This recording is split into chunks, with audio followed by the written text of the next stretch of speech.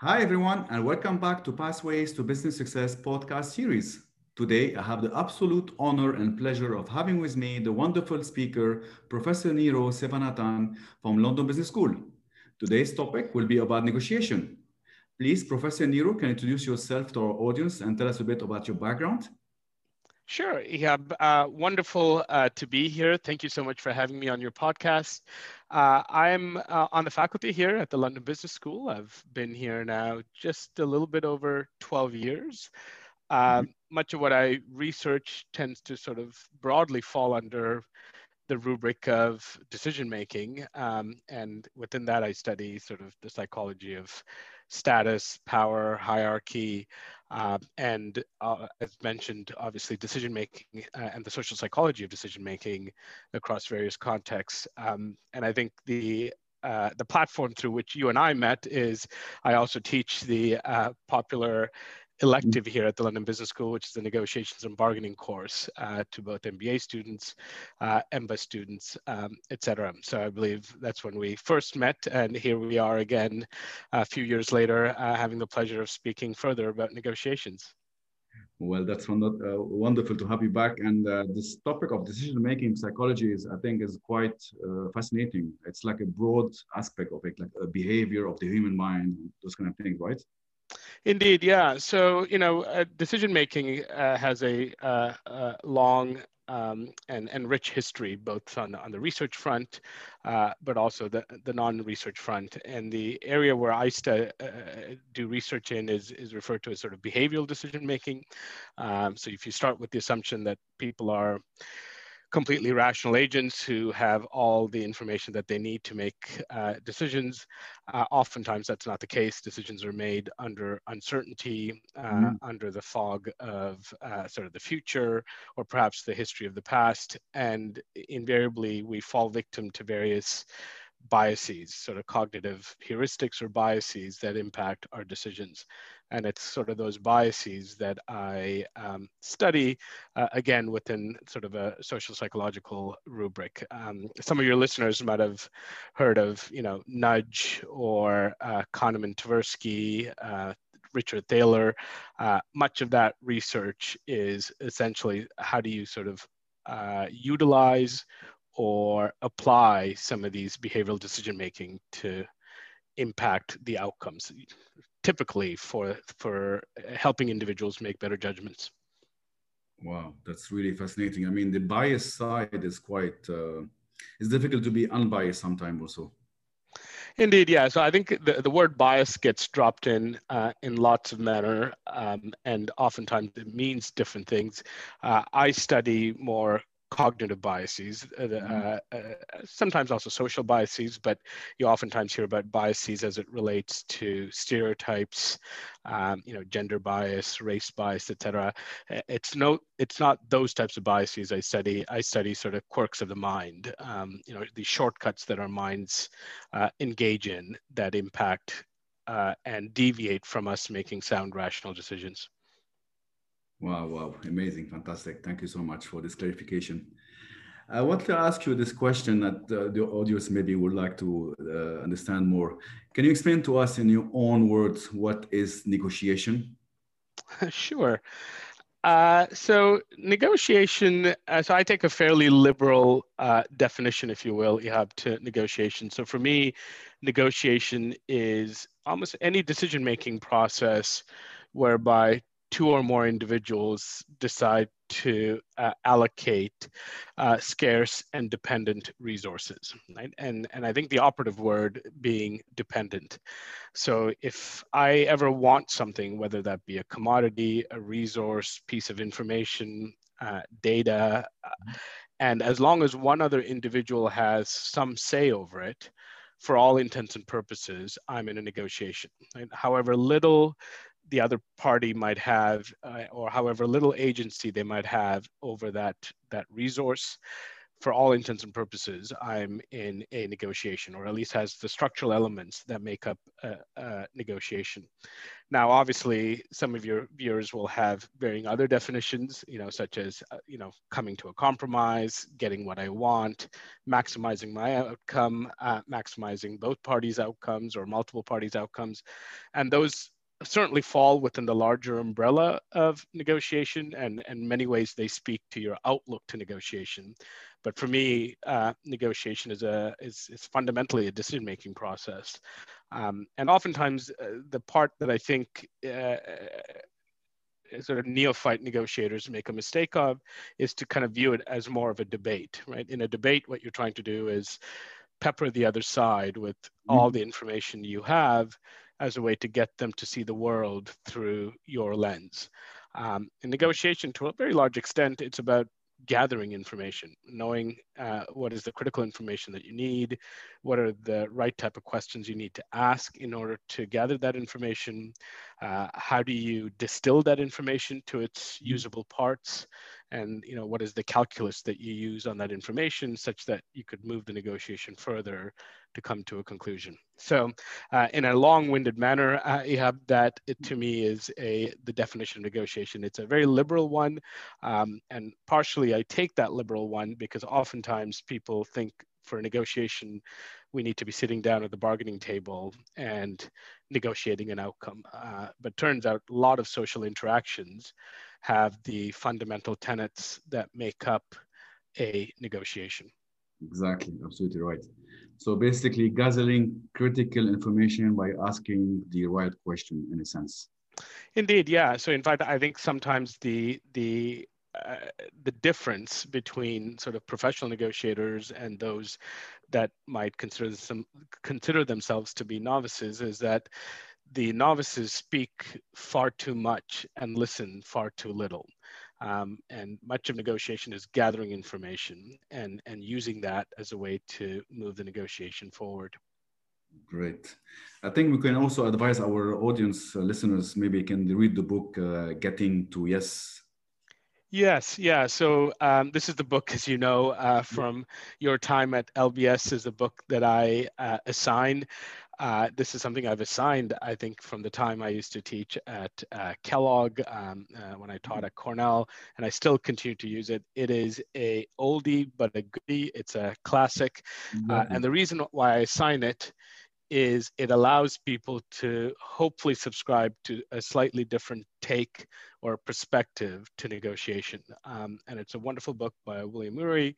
And it's, to me, sort of the book, the go-to book whenever anyone requests a book that I would recommend on the subject. So I would highly urge your readers, or sorry, I should say your listeners, to read Getting to Yes. Absolutely. I also concur on that aspect. Thank you so much, Niro. Before we go and sit on the table, on the negotiation table, how can a person, prepare for that negotiation?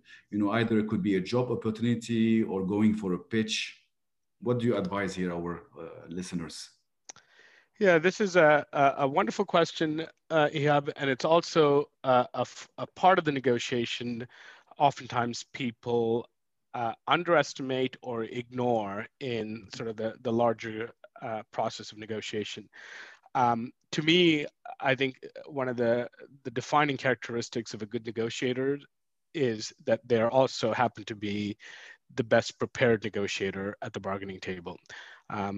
I, and there's certainly others, are of the view that negotiation very much is more of an 80-20 principle. 80% of it is in the preparation, 20% of it is in the execution. If you happen to be the better prepared negotiator, all else being equal, you will almost invariably get a better outcome. Wow. So, and preparation can be any number of methods. The one that allows you to have some sort of structure and understand sort of the negotiation space is what I oftentimes urge my students and execs to do is to do what's commonly referred to as a planning document. And you might remember this from your time. A planning document, for all intents and purposes, is a strategy document that allows you to think through the fundamental elements and the structures that sort of hold up the house of negotiation. And maybe we'll talk more about this later, Ihab, but it's you sitting down and thinking about, what is your BATNA, what is your reservation price, what is sort of your walkaway price, what are your sources of power, what are the outside options that you have that you might exercise, what are some critical elements that you cannot negotiate on, thinking more broadly about things that you want. And it's also sort of unpacking what is your sort of underlying interest. Right? I might at the bargaining table say, I want more salary. Yeah. Now that's a position, but what is the interest driving that position? You might want more salary because you're thinking of purchasing a house. You might be thinking of doing renovations, starting a family, any number of elements. Understanding those interests then give you greater options to try and satisfy those interests. So planning in that sense, but on the flip side, it's also how do you plan by thinking about your counterpart. The very good negotiators don't sort of go through those elements as it relates to them, but they also go through the mental exercise of putting themselves in the shoes of their counterpart and seeing the negotiation through their lens. And oftentimes you won't know the answers, right? For instance, if I'm negotiating with you, Ihab, over a sale of maybe your Porsche 911 you no longer need, I could try and put myself in your shoes and think through the negotiation through your lens as to why you're selling it. I might not necessarily know what your BATNA is, your interests or your reservation price, but the reason you do that isn't necessarily to get an absolute answer, but the mental exercise of thinking through from your perspective gives you a much richer lens to the negotiation space. And so let me give you an example that perhaps might better articulate this to your readers. And this is somewhat timely given that we're recording this just a couple of days after the US election. So in 1912, Teddy Roosevelt went on a whistle-stop campaign. So he was campaigning to be the president of the US, and he decided to print 3 million pamphlets with his picture on it, right? So he, in a sea of pictures that existed, he found one that he thought, showcased him in his best light, so to speak. He printed 3 million pamphlets, and after printing these 3 million pamphlets, he realized that the copyright was owned by Moffat Studios, and the fee was $1 per picture. Right. So in order for Teddy Roosevelt to use it, he would need to pay $1 to Moffat Studios, which means he would owe them $3 million US. Right? $3 million US is a fair amount of money now. Back in 1912, that's a very, very large sum of money. Right. So now you could see here, this is something he's going to try and negotiate. I mean, he could not use it, but he's obviously very keen. Now, you could think about, what are my alternatives? What is my options? What is my strength, et cetera. His campaign manager kind of went one step ahead, which is not to sort of think through what are, how does this negotiation look through the lens of Teddy Roosevelt, but how does this negotiation look through the lens of Moffat Studios? And what he realized was that a key interest or a key benefit of Teddy Roosevelt using this picture is that it's absolutely amazing publicity for Moffat Studios, right? In a sea of pictures, the one that a potential future president has chosen is owned by Moffat Studios. So he sent a memo saying, we're thinking of using your picture on it. Great publicity for you if we use it. How much will you pay us to use your picture? Wow. That's to which they got a memo back that said, appreciate opportunity, but can only afford 250. They paid the 250 and the deal was done. Right? Okay. Now, briefly suspending sort of the ethics behind this, I give you that example because you'd see the negotiation through one lens looks like you have a bunch of options. You can negotiate, offer a volume discount, or seek a volume discount, et cetera. But the minute you see the negotiation space through a different lens, it gives you potential other avenues that meet the interests of your counterpart while also meeting your interests. And it's a mental exercise that the more you do prior to the negotiation, the better equipped you will be to navigate the process of a negotiation. Exactly, absolutely right. I mean, you put yourself on the shoes of the counterpart and you look at a wider spectrum of the lens so you can understand it more and have a better negotiation on that table. Right, indeed. And I think it's one of those things that the first time you try to do it, it might seem like you're sort of lost. It requires a bit of effort, but the more you could get into that mental exercise, I mean, another way to think about this, or what in the academic parlance would be referred to as perspective taking. If you could take the perspective of others, both sort of cognitive, but sometimes also emotional, especially in conflict negotiations, Okay. understanding how your counterpart might feel in the current scenario might give you a greater insight into how to navigate what is otherwise sort of tends to be contentious negotiations. I think it comes with practice, but the more you do it and the more you do it a priori to the negotiation, the better equipped you will be doing the negotiation. Absolutely. In that case, you will have like more empathy. In that case, you have to, be able to master the empathy part. All right. Hello? Hello? Yeah, it looked like it cut off, but it's come back. Okay. Do you want to start again with the empathy question? No, that's okay. I'm just like having more empathy in that case to be able to have the emotional attachment. That's right. Yeah. So one is more empathy, and sometimes in conflict, people may come across as irrational, but understanding their scenario or how that scenario might feel if you were to experience it might allow you not to necessarily make certain misattributions.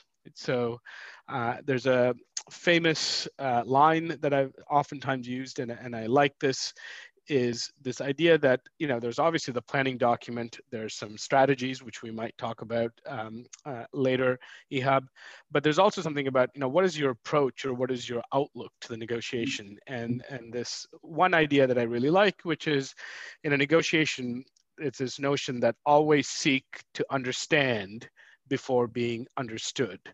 Right. And so if you sort of take that approach that you're going in trying to learn as much as possible about your counterpart, that gives you a slightly different mindset to your approach to the negotiation. And oftentimes people go in wanting to sort of very explicitly outline their perspective. And I think that's important, and there's ways to do that. But if you could sort of subscribe to a mindset, I do like sort of this idea of seeking to understand before being understood. Fantastic, great. So just to summarize here a bit for our listeners. So basically 80-20 rules, 80 preparation and 20% in the execution, and make sure to have a structure and a planning document for your strategy. That's right. Yeah. And there's obviously the mechanics of it, but again, the more you practice doing it, the better you'll be. As you know, Ihab, I'm a firm believer that good negotiators are taught, not born. And if you could extract what is now almost 30 plus years of sound scientific research and evidence to negotiation, you could mobilize that science rather than resorting to other approaches. And one of them, obviously, is just the sheer importance of preparation. Great, fantastic. Thank you so much, Niro. Since you mentioned the BATNA and the reservation prices, could you explain to our audience what does that mean in your own word? Yeah, of course. So BATNA is an acronym, and it stands for Best Alternative to a Negotiated Agreement, right? BATNA.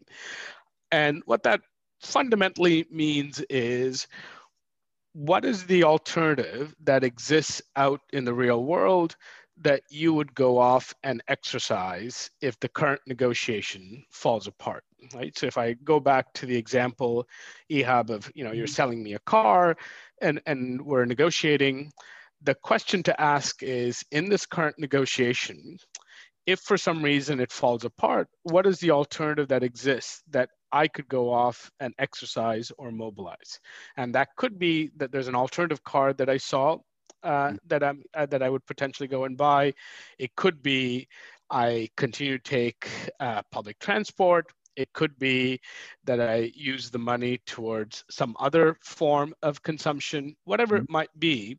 You need to have a very clear sense of what your alternative is. And the reason for that is in a negotiation, your single greatest source of power is your BATNA. The stronger your BATNA, the greater the power you have in the current negotiation. And oftentimes we talked about job negotiations earlier, Ihab, right? Is people thinking, look, I'm negotiating with this big four consulting firm, or I'm negotiating with the very best investment bank. I don't have a lot of power. Power in a negotiation isn't sort of the size of the individual or the company, right? Intellectual capital, political capital, or social capital are all wonderful things to have, but structurally within the negotiation, the power you have endogenous to a negotiation is determined by the exogenous factor of a BATNA. The stronger your alternative, the more power you have, right? If I'm negotiating and I have a very good offer that pays me X, gives me the best perks, puts me in the best city that I want to work in, et cetera, in this current negotiation, because of the strength of that alternative, it both structurally gives you more power, but it also psychologically gives you more confidence to ask for more, with the comfort of knowing you have a very good alternative to fall back to. So one of the things I often repeatedly, almost as a broken record, highlight is don't ever sit down at the bargaining table without knowing what your BATNA is. Because if you don't, it has a tendency for you to sort of lose sight of where your source of power is, and you might sort of cross that limit and strike deals that are worse than your alternative. So always know very clearly what your BATNA is before you sit down at the bargaining table.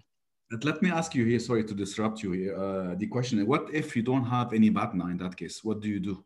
Yeah, right. So this is another question that sometimes comes up. So some in the MBA classroom, sometimes students will come to me, especially during the job recruitment season, to say, "Hey, Niro, can you help me negotiate?" So it was a few years back. One of the students came and said, Niro, I've got a job offer. Can you help me negotiate? And one of the first questions I often ask is, what is your BATNA? If I don't ask them for a planning document, at the very least, I ask them what their BATNA is. Yeah. And on this one occasion, the student said, well, now you're just adding insult to injury. I have no other job offers. I have no BATNA.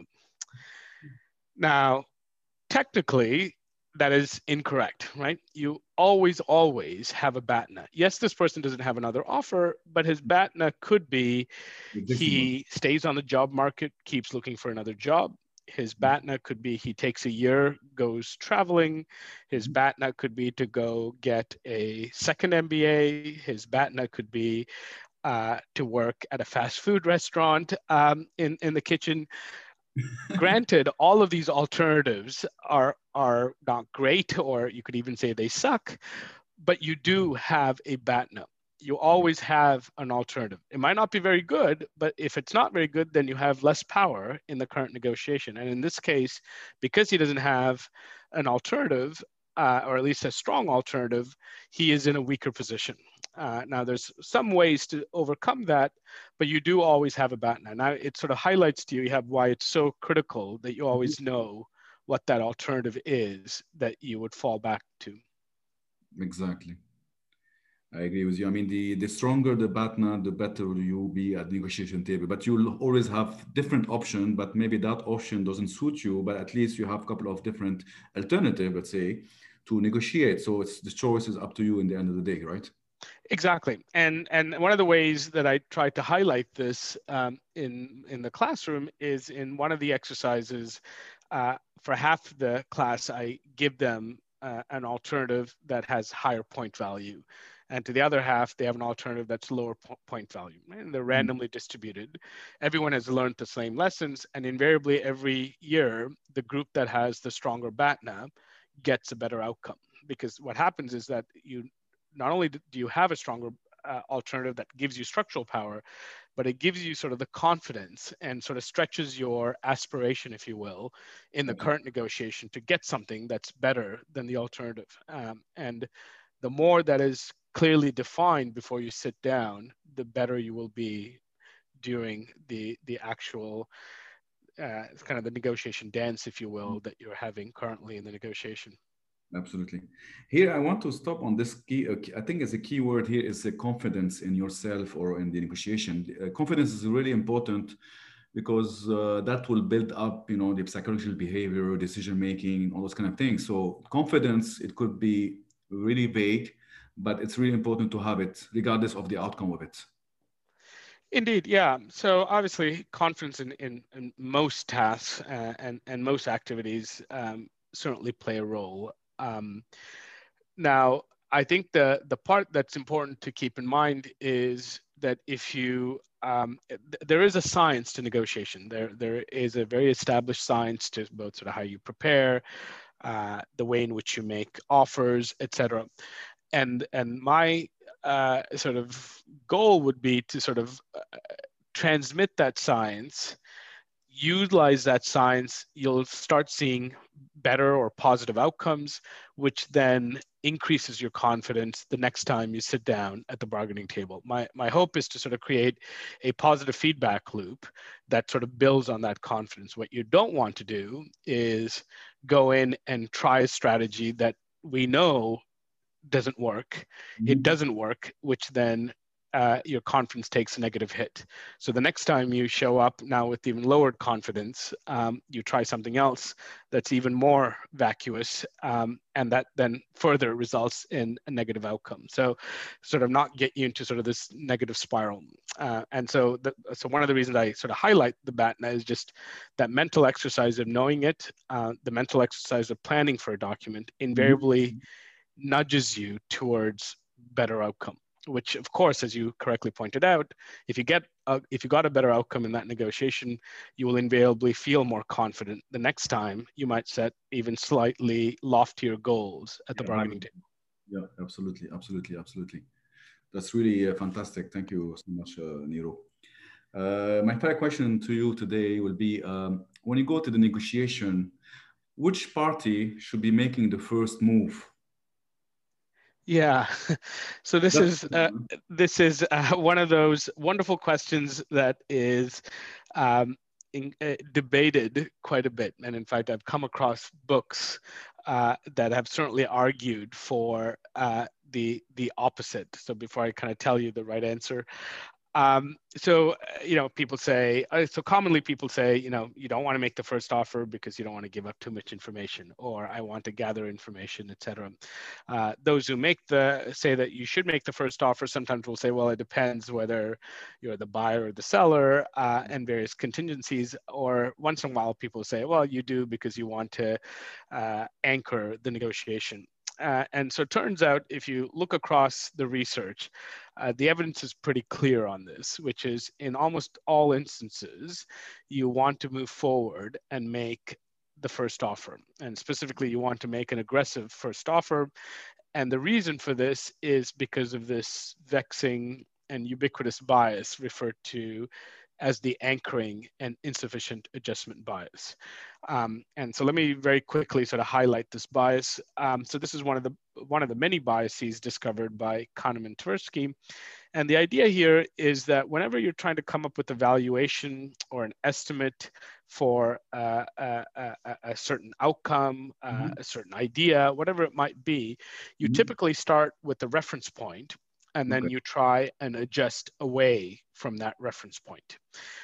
However, that adjustment is insufficient, right? And hence referred to as the anchoring and insufficient adjustment bias. Right? So imagine, for instance, this question where you're brought in and you're asked, what are the total number of countries that make up the continent of Africa?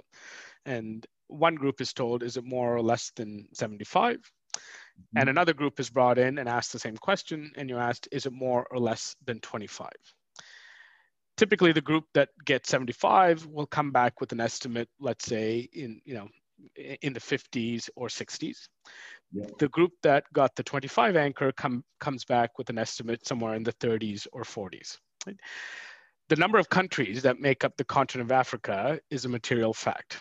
When you hear 75, you realize it's too high, you need to adjust downwards.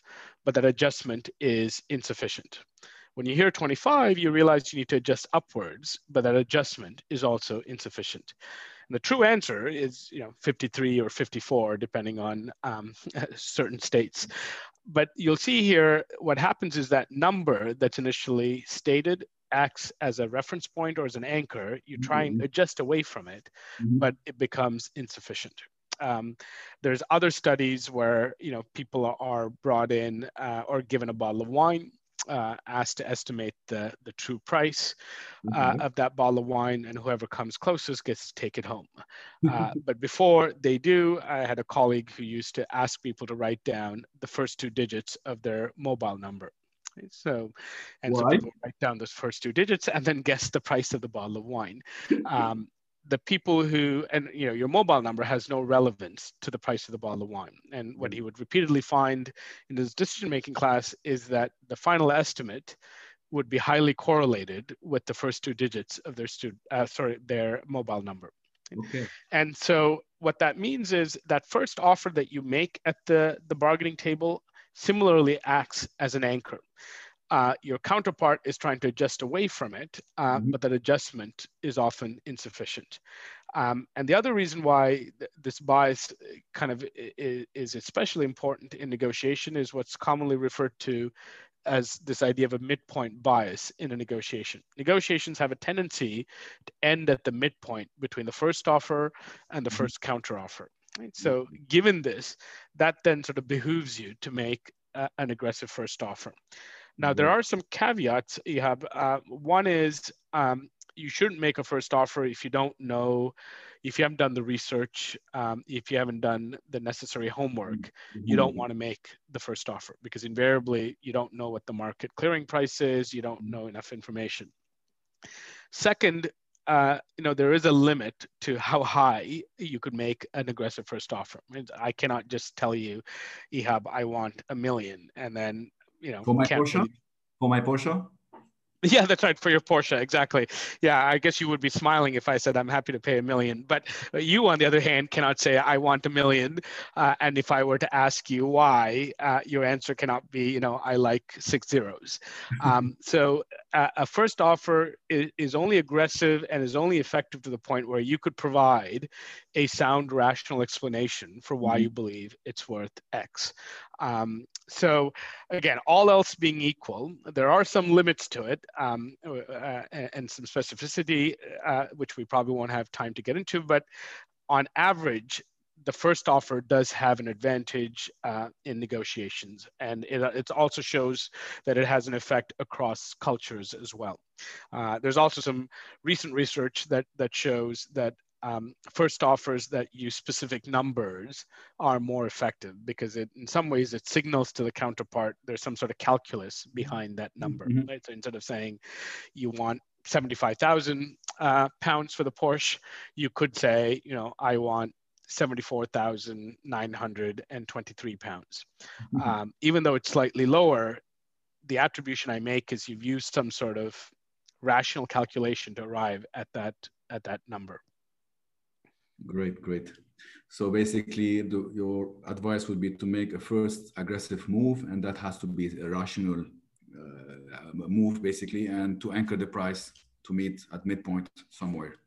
Yeah, you might not always at the midpoint, but all else being equal, there is a very clear evidence for the impact of the first offer. And given that it acts as an anchor, you want to try and push that as favorably in your direction as possible. And the boundaries to that, which makes it easier, is make sure that you have a sound, rational explanation that you yourself subscribe to, such that you could, clearly market it to the other side. Yeah, absolutely. Well, we reached our end, Professor Niro. Thank you so much for your time. Thank you for being here. It was a pleasure, Ihab. It's fun to talk to you as always. Thank you so much. So stay tuned, everyone, and subscribe to our next Pathway to Business Success podcast series. And I look forward to speaking to you again. Have a great day, everyone. Thank you, and bye-bye.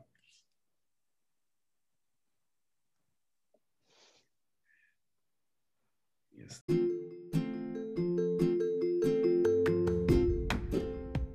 Thank you for listening to Pathways to Business Success podcast. It has been a pleasure to have you, and I hope you have enjoyed our episode.